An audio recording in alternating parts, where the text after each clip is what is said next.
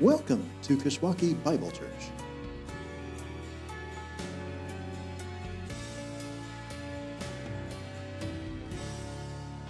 I would invite you to take your Bibles and open them to the book of Acts. This is your first Sunday here. We're studying the book of Acts, and we are in Acts 17. Making our way thought by thought through this book.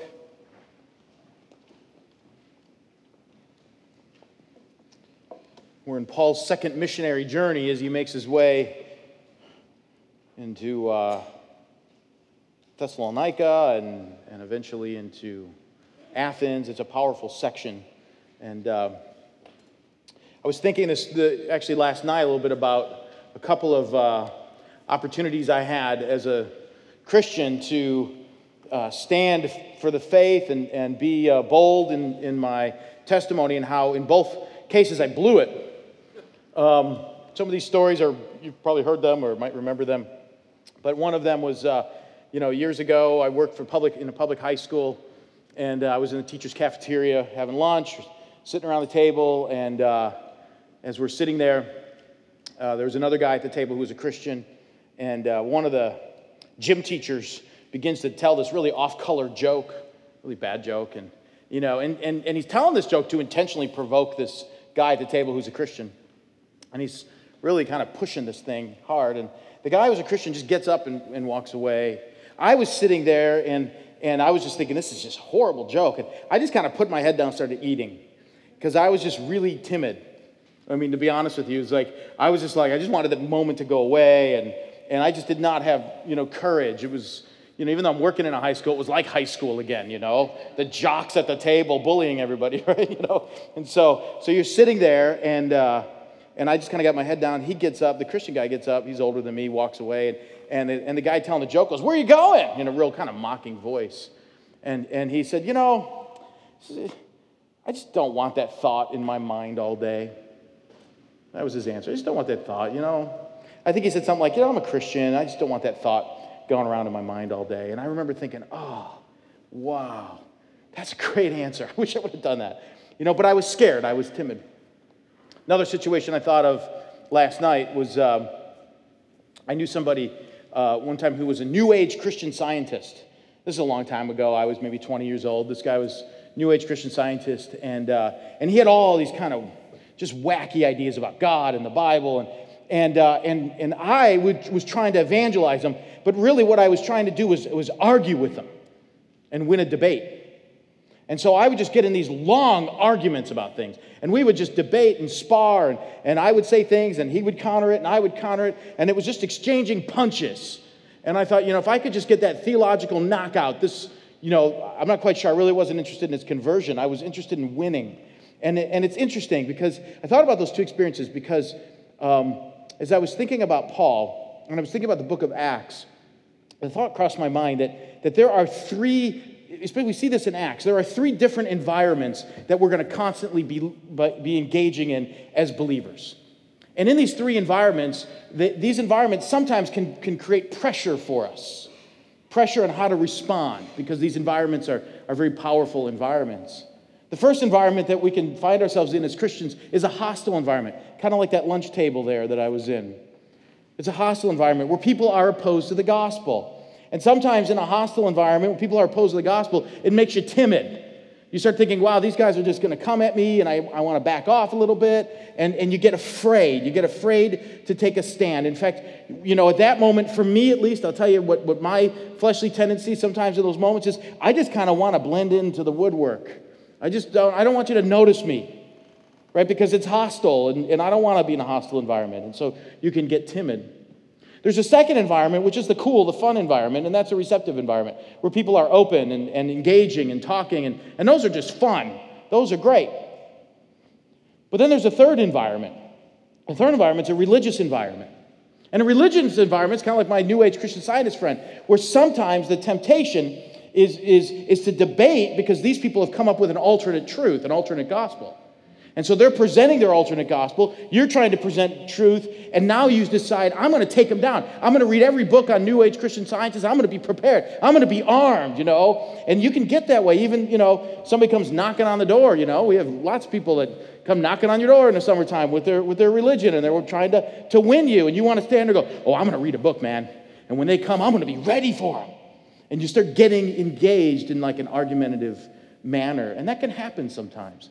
And it's interesting how those environments can cause us to change our responses to things. Hostile environment might make us back off. Religious environment might make us step up and debate. The receptive environment, really the bigger issue there probably, if we're trying to identify a problem, is maybe just being lazy, not being available, not being out there enough where people's hearts are open and receptive to the truth.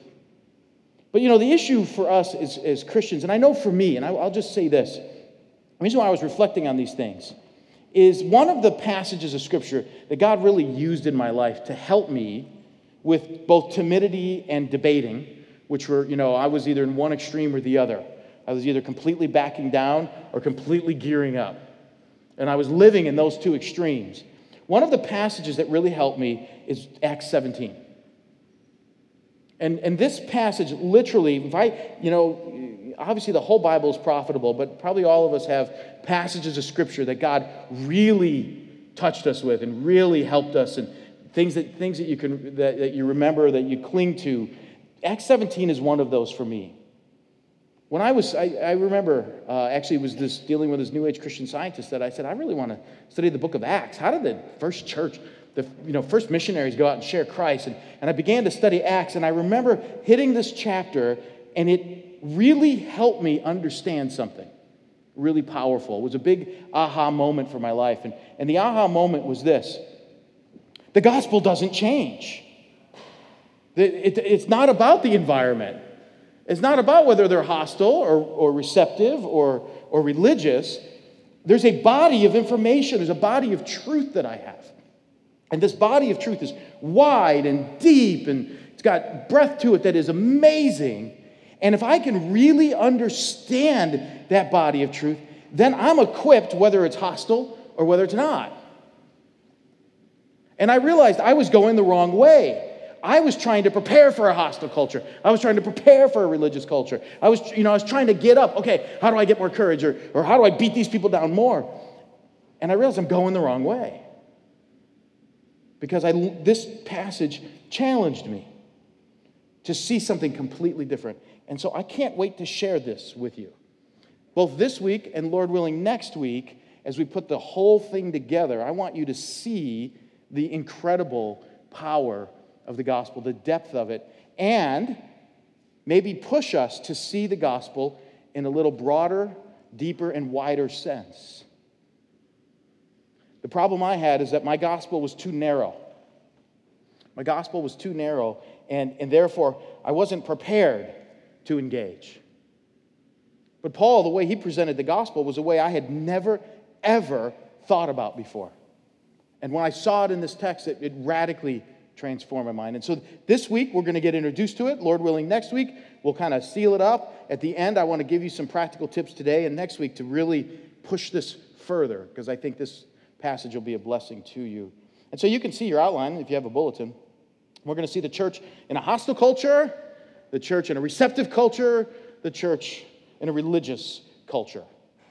And I want you to see this expansion, and I want to point out some things along the way that were ahas for me as I studied it. And I hope that they help you and shape you and prepare you to recognize that the focal point is on understanding the gospel so that it doesn't matter. We can move between these cultures, and we're always equipped. We're always equipped. So let's look here. I'm going to read a big chunk of the story. The first 9 verses here of Acts 17 begins this way. It says, "Now when they had passed through Amphipolis and Apollonia, they came to Thessalonica, where there was a synagogue of the Jews. And Paul went in, as was his custom, and on 3 Sabbath days he reasoned with them from the Scriptures, explaining and proving that it was necessary for the Christ to suffer and to rise from the dead, and saying, 'This Jesus, whom I proclaim to you, is the Christ,'" or is the Messiah. Remember, you see the word Christ, just insert in your mind Messiah. He is the Messiah. And some of them were persuaded and joined Paul and Silas, as did a great many of the devout Greeks, and not a few of the leading women. But the Jews were jealous, and taking some wicked men of the rabble, they formed a mob, set the city in an uproar, and attacked the house of Jason, seeking to bring them out to the crowd. And when they could not find them, they dragged Jason and some of the brothers before the city authorities, shouting, "These men who have turned the world upside down," isn't that a great statement? "These men who have turned the world upside down have come here also, and Jason has received them. And they are all acting against the decrees of Caesar, saying that there is another king, Jesus." And the people and the city authorities were disturbed when they heard these things. And when they had taken money as security from Jason and the rest, they let them go. He had to pay bond to get out. So Paul now is moving from Philippi, making his way to Thessalonica. Thessalonica is an important city because it's the capital of the region of Macedonia. And in this city is hostility. There's hostility in the city towards the gospel. You can see it there. But let's just unpack this a little bit. Let's just kind of unpack the reality of this, what happened here. So Paul has a custom. What's his custom? He has a method to his ministry, right? What is his method? His method always is to go to the synagogues. We saw that there. Why does he go to the synagogue? We talked about this in the past, and we're going to see this all throughout Paul's ministry, and Luke's going to keep saying, as was his custom, he went to the synagogue. And the reason why he went there is the synagogue was a place where there were Jews and Gentiles who had embraced Judaism, and every Sabbath day they would have the word of God preached to them. Remember, the synagogues came up during the Babylonian captivity. Once they were driven out of Jerusalem and they couldn't worship at a temple anymore, they created these little worship centers along the way. In the worship centers, they would sing and have the word of God proclaimed to them. The early formation of the church and much of the way we do church is based on the synagogue model. Singing and then a teacher coming and teaching. Right? It's kind of what happened there. Paul would want to go there. Why would he go there? Because one of the things Paul would never do, or didn't do unless God drove him into it, is Paul would not, when he'd go to a village, a region, he would not try to go to the most extreme situation first. He would try to find some people who had some foundation in the Scriptures so he could teach them, so that he could show them something. Because then, once those people embraced it, he would form them into a church, and it was that church that would begin to reach its community. Because in the church, he formed a counter community. He formed people who were loving each other, caring for each other, forgiving each other, going through all the things that are part of the community of the church. And in that counter community, they would engage their community. So this is what he would do. That was his method. He never changed his method. It's what he always did, unless God changed it for him, which we saw last week he did in one case. But other than that, that was his method. Why? Because he wanted to begin with the Scriptures. He wanted to establish the gospel from the Scriptures. Not from a personal story, not from just a testimony. Oftentimes in our culture, because of the way things go, some people think, we don't want to start with the Bible. We want to start with a story about myself, and then people would see Jesus, and then I can bring the Bible. Paul was different. He said, we're going to start with the Scriptures, and we're going to move out from there. We're going to move out from there. I'm going to find people who are open and receptive, and then through their changed life, this culture will be redeemed as God sees fit. So there was his method. Now he had a message, and if you notice at the end of verse 2, going into verse 3, you see what his message was. He reasoned with them from the Scriptures, explaining and proving that it was necessary for the Christ to suffer, to rise from the dead, and saying, this Jesus, whom I proclaim to you, is the Messiah, is the Christ. Now, that passage, that verse right there, was the aha for me. Was the aha for me. Here's how it became the aha for me. Before that passage kind of popped in my eyes, I saw the gospel as a tract. I was taught these tracts. I was given these gospel tracts. And to me, sharing the gospel was giving out these tracts to people. Right? Giving out these little booklets. And, of course, in those days, I used those chick tracts. Anybody know? Raise your hand if you know what the chick tract is, right? And the one that always freaked me out was, this is your life. Do you know this one? You know, that in heaven there's going to be this giant movie theater. And everyone is going to watch a video of every thought you ever had. So you better repent now. So that movie is clean, right? And so I remember reading that going, wow, that would be horrible if all my friends and my parents were together watching this movie of in 1979, you thought this thought, in 1983, you thought this thought. It's going to be proclaimed on the screen. It's amazing. It's a bad track. But anyways. But to me, that was like the gospel. That's how you proclaim the gospel. What Paul did is he taught about Jesus from the Old Testament. And I remember reading this going, I could never do that. I could never walk people from Genesis to Malachi, showing them what he had to show them, proving that it was necessary for the Messiah to suffer, to rise from the dead, and saying that Jesus is the fulfillment, he's the Messiah. And I remember thinking, there is no way I could do that from the Old Testament. There's absolutely no way. And I remember thinking, I want to learn how to do that. That's what I want to know how to do. Forget these tracts. I want to understand these books of the Old Testament. How do they all fit together? How in the world did Paul do that? This was the first aha for me because it was aha that taught me something. It was an aha that taught me, wow, it's possible that my understanding of the gospel is so narrow that when I'm talking to somebody, I actually have no clue what to say. And when it's hostile, it makes me timid. And when it's religious, it just makes me argue. Because I actually have nothing to say. I don't have anything to say. I've got no truth. And I started realizing, I don't know if I really could do this. I don't know if I understand Christ, especially in the Old Testament. But that was his message. This is why he would start with people who had a foundation in the Scriptures so that he could sit there and say, I'm going to walk you through this. And I'm going to show you how important it is that Christ suffered, how important it is that Christ died, how important it is that Jesus is that fulfillment. I want you to see this. I want you to catch it. I want you to grasp it. I want to talk it through with you. It really hit me that was his message. And that I need to be able to do that. But I also need to realize something, that this message is not always going to be received, and that there's a hostility, and to negotiate it away. And in fact, let's look at this here, because there is a response to this. So he's in the synagogue. He is proclaiming Jesus from the Old Testament. And there's two responses. Look at the first response, verse 4. And some of them were persuaded and joined Paul and Silas, as did a great many of the devout Greeks and not a few of the leading women. First of all, just notice, remember, Paul or Luke, as he's writing this, man, this is like the fifth time he's referenced the women.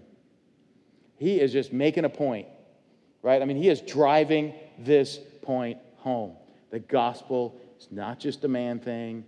We are not just saying it's just about this. This is for men, women, children, slave, free, Jew, Gentile, black, white. This is the one message for all humanity. And Luke, that kind of statement would have been like a little bit of like edgy. If you wanted to be politically correct and you were editing this, you would have taken that line out. Well, I just leave the woman line out of there. But Luke said, no, I want everybody to know, man, even the women were repenting. This is a gospel for all humanity. And so they're persuaded. And what hit me about that passage and why it was an aha for me in verse 4 is that they were persuaded. Now, we understand God opens people's eyes, and we pray for that, right? God opened their eyes. But what you also see is that Paul himself understood how to communicate this in a way that he could put this together for them. And I remember thinking, man, I want to be able to persuade people. I want to know this. I got to understand this. Now, that's one response, but there's a second response. And the second response is hostility. Right? And the second response is the story unfolds. What do we find? I mean, if you start looking at verse 5, you start seeing, man, they're jealous, and these Jewish leaders that hate Jesus, and they don't want to believe that Jesus is the Messiah. They start stirring up people in the town. And remember, we talked about the Pax Romana last week.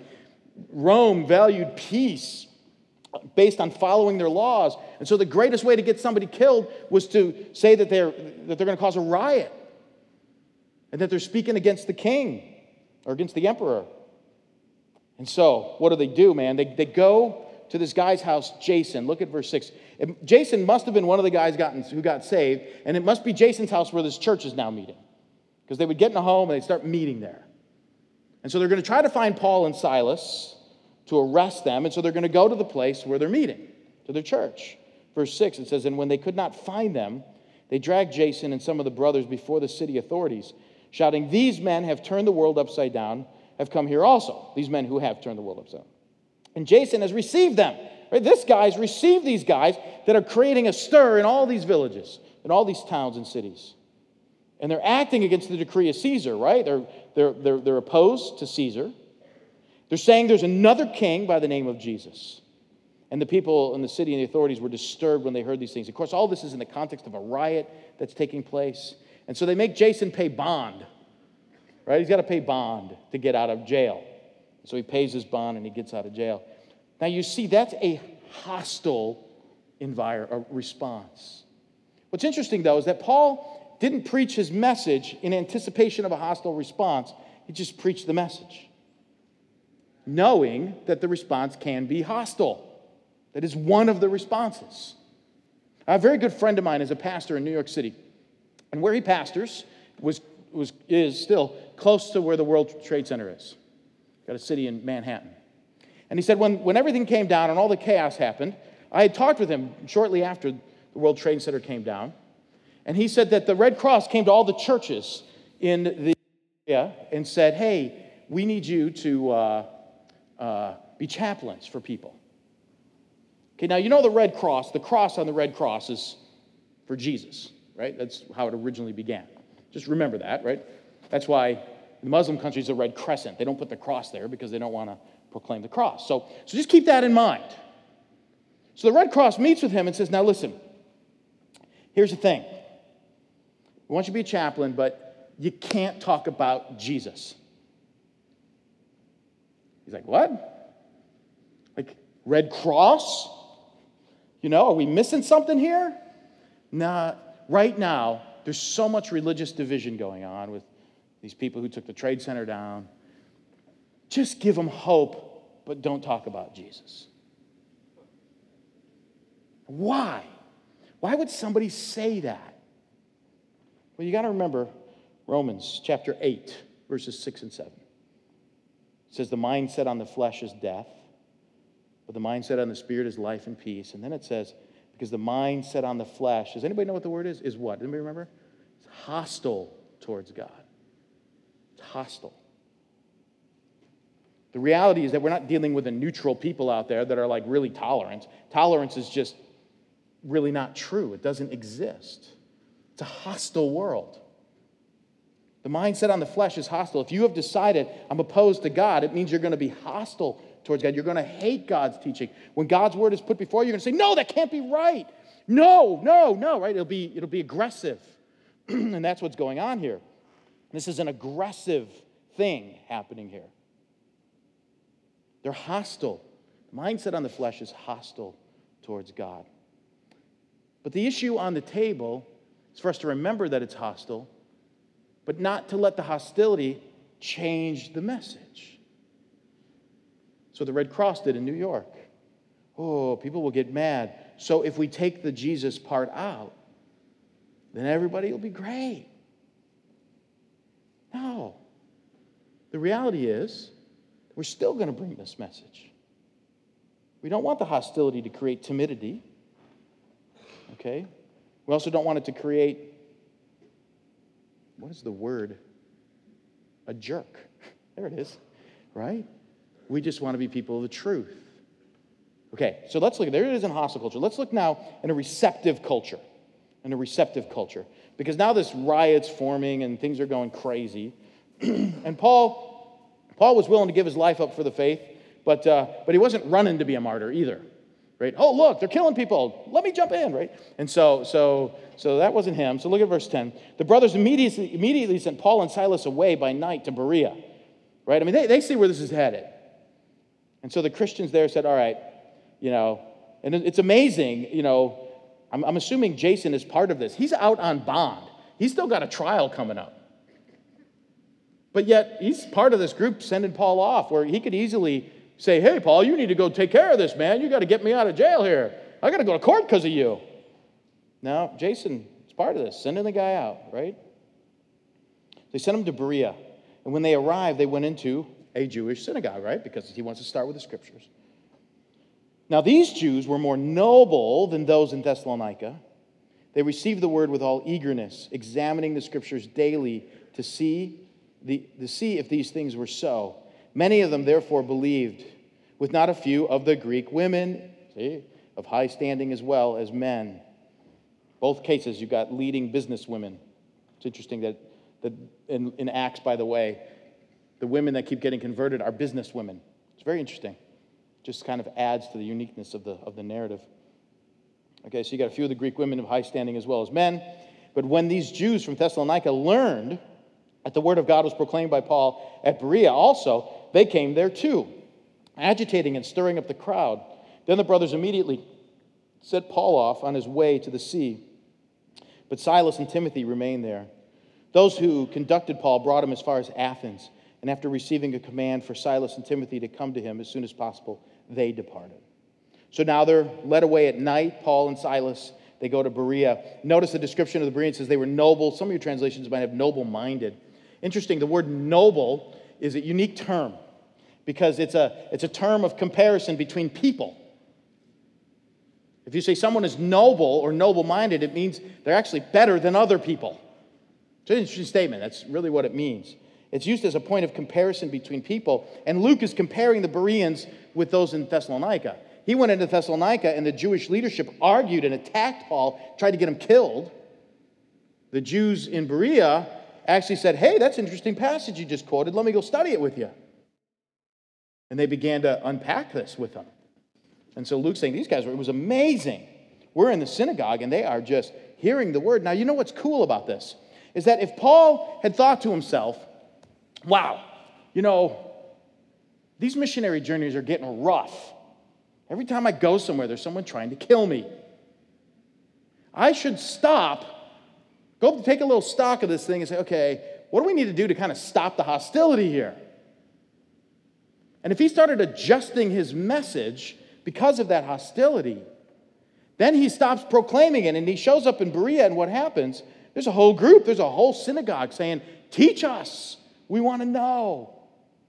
He didn't let the hostility make him timid. He just continued to unfold Jesus from Genesis to Malachi. That's what he did. He understood it. He knew how to do it. It's amazing to think about that. And so these guys exceeded the Thessalonians because they received it. Of course, word gets out, and what happens? These people come to try to undo it, right? They're following him. Same thing. Paul always has these people following him around, trying to get him to be quiet. But the comparison here is amazing. And then the word noble, I want to point that out to you. He is trying to get a comparison. I thought about this. C.S. Lewis has a book called The Abolition of Man. He's discussing a topic of culture and understanding and reasoning, and it's a kind of a complicated book. But in the book itself, he's analyzing an English textbook, and it's a review of an English textbook. But in there, he basically says this, and I'm going to summarize it. Lewis says that there are two different ways people think about God. Some people want God to shape their experiences. So they're going through a trial, and they say, God, help me understand what's going on here. Other people use their experiences to shape their view of God. God, if you were really love, you wouldn't be bringing this problem my way. The Bereans said, God, we want to know you. We want to know your word. Right? We're not standing with our framework saying this is what it should be, this is what it's supposed to be, and God, you need to measure up to us. They're saying, God, we're going to let you define us. That's what made them noble-minded. What role God was in their life and their openness to it. But in this receptive culture, Paul does the exact same thing. He reasoned with them from Genesis to Malachi. And I remember reading this going, man, I want to be able to do that. I want to be able to do this. How do you do that? Now, let's go to one more culture here. Let's look at it in a religious culture. We're only going to look at a portion of this. Next week, we're going to dive into this and really attack it aggressively. But let's just look at this, what happens now. Because these guys from Thessalonica are following him, so they've driven him out of Berea, and now he's going to go to Athens. Okay, verse 16. So Paul's driven out there. Team is starting to get thin because, they're getting separated through all these midnight escapes they have to do. And in verse 16, it says, "Now while Paul was waiting for them at Athens, his spirit was provoked within him as he saw that city was full of idols. So he reasoned in the synagogue with the Jews," there was his method, right, "and devout persons, and in the marketplace every day with those who happened to be there. Some of the Epicureans and Stoic philosophers also conversed with him."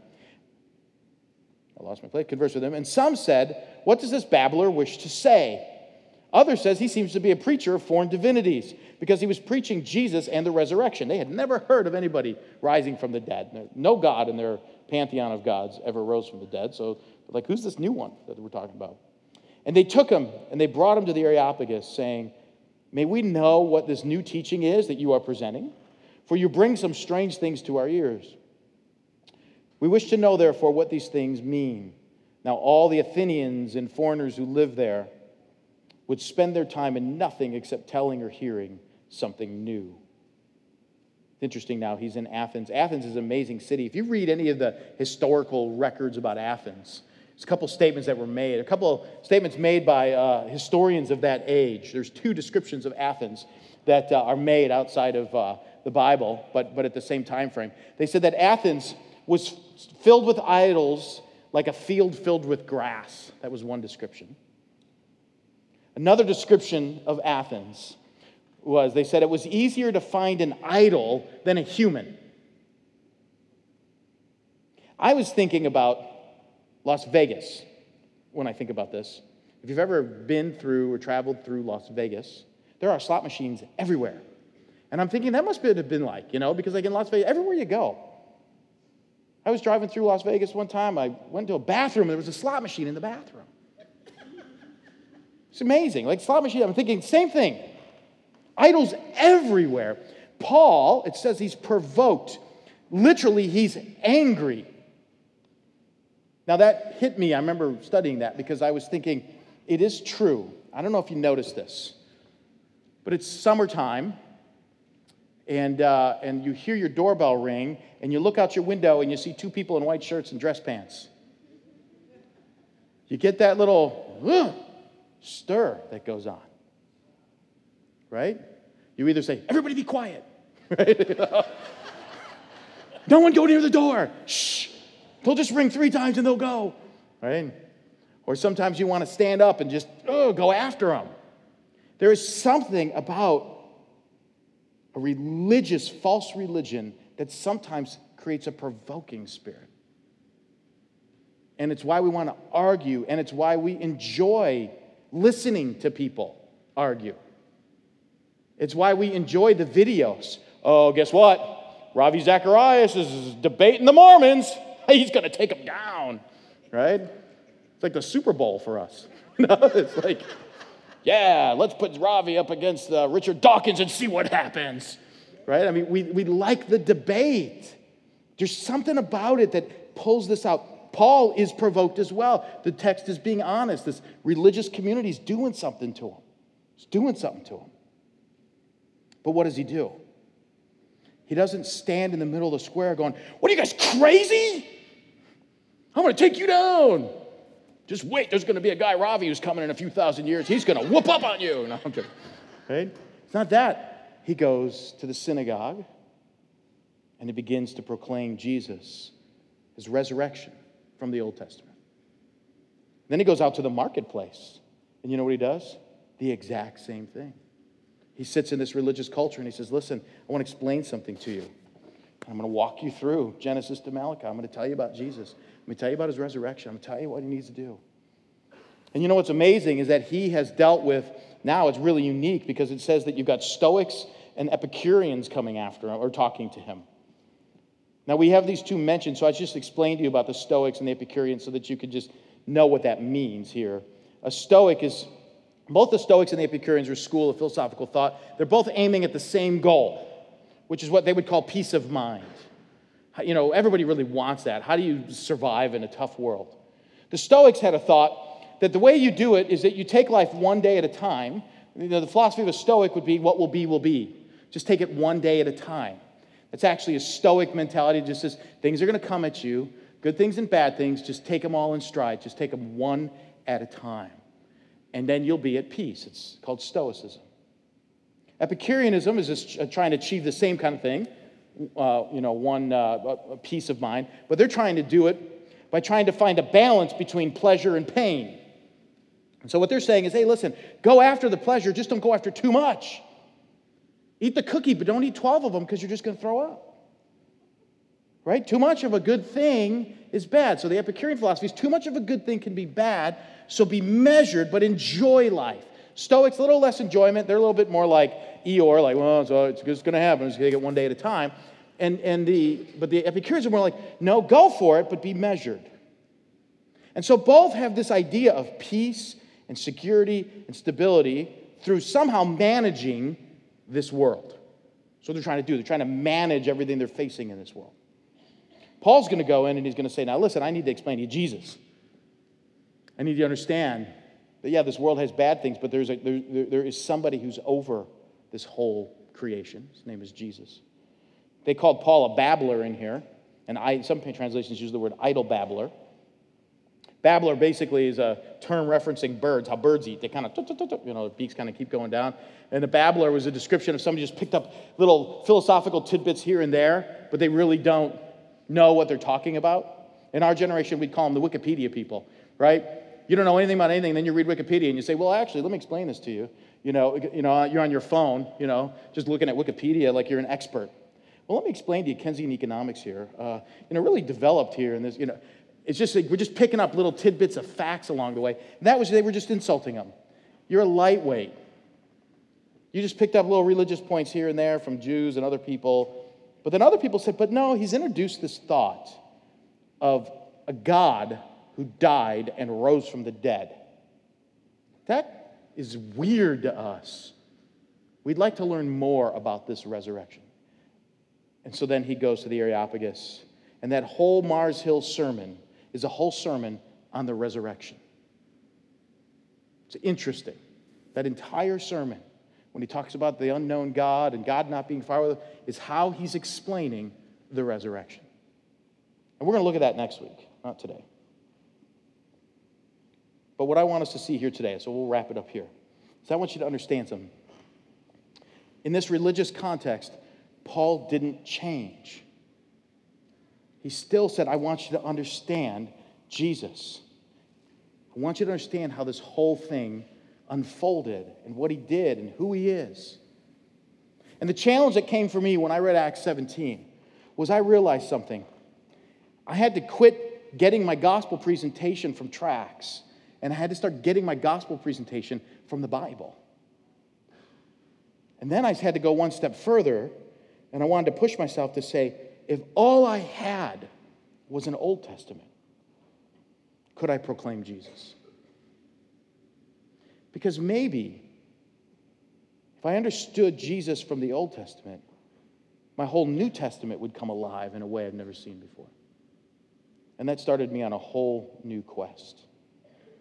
And I will tell you this, the more I engage this kind of quest, the more my focus has been not on trying to minimize the hostility or attacking the religiously lost person, but instead just saying, I want to be able to talk to you about this Jesus and who he is and his role. Now, next week, we're going to see it in detail, but this week I want to just give you 3 thoughts here to help you. And in these 3 thoughts, some practical tips. Because the challenge that I want to put before you is pretty simple. I want to put this challenge before you because this was something that God used in my life, and I'm hoping that it would be used in your life as well. Here's the challenge I want to put before you. And this will probably sound like the total obvious pastoral application, right? This is like about as obvious as it gets here and maybe about as bland as it gets, right? It's not real thrilling here. But it's this. Read your Bible, okay? Read your Bible. But here's what I want to do when I give you that challenge. I am not talking about just getting through a daily devotion. What I'm talking about is saying, why don't you try to read your Old Testament from Genesis to Malachi? You might say, oh, I can't do it without this. Just stop. Just do it. Because you have 2 things. There are 2 incredible things you have at your disposal. I'm going to give you the second one first.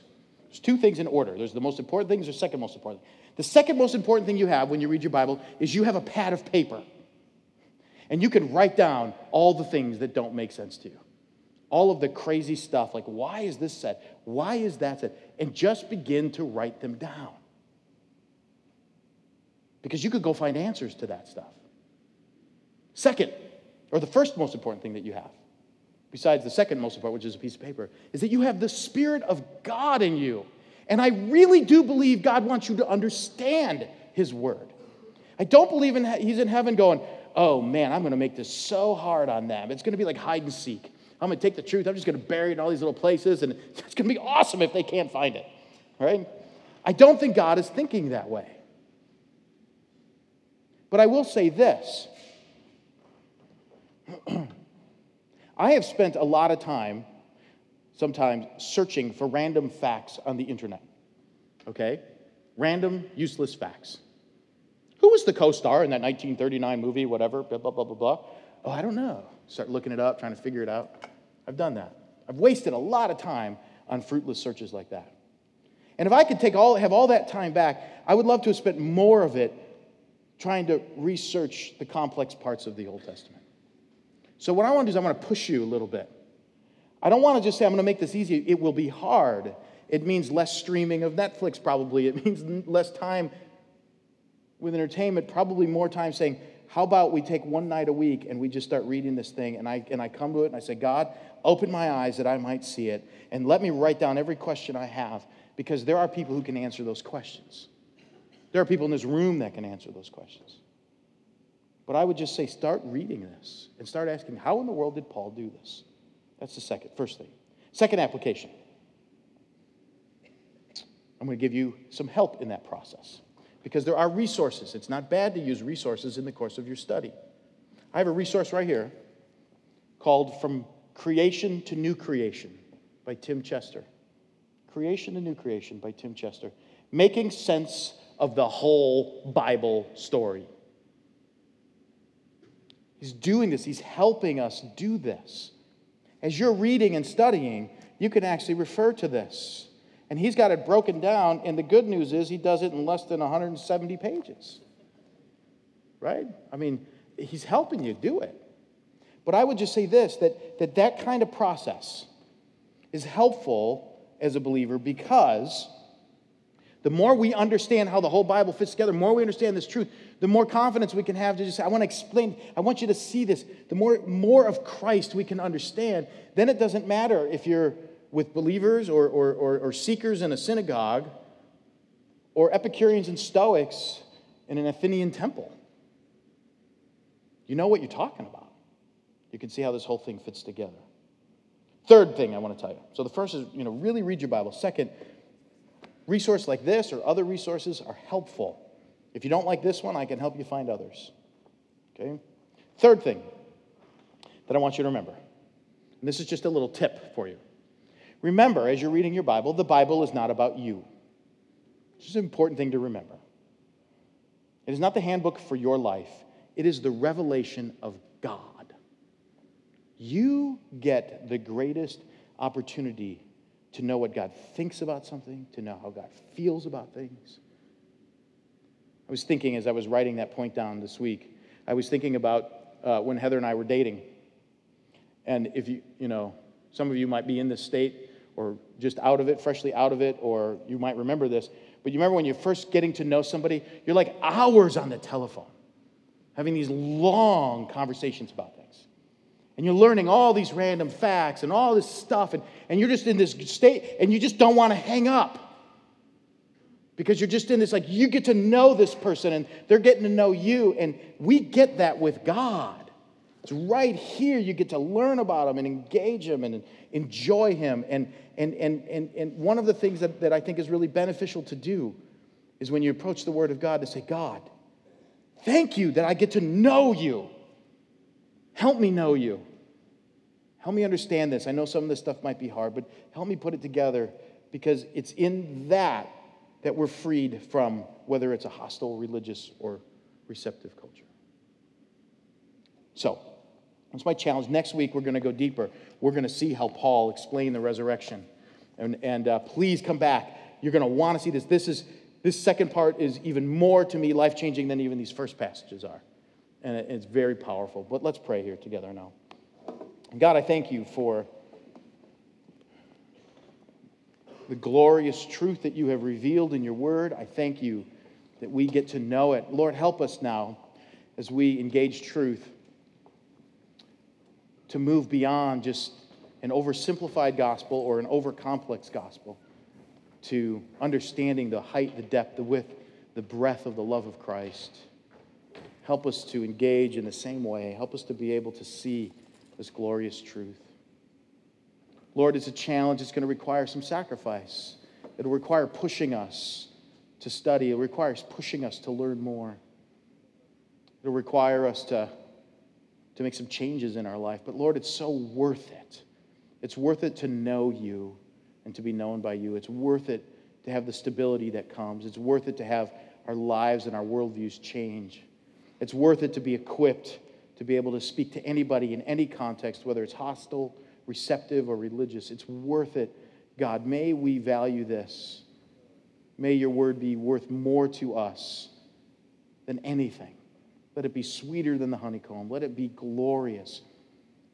Lord, do that work in us that we might stand firm in your word, so that we could be equipped to make the name of Christ known in all situations, all cultures, all contexts. In Christ's name, amen.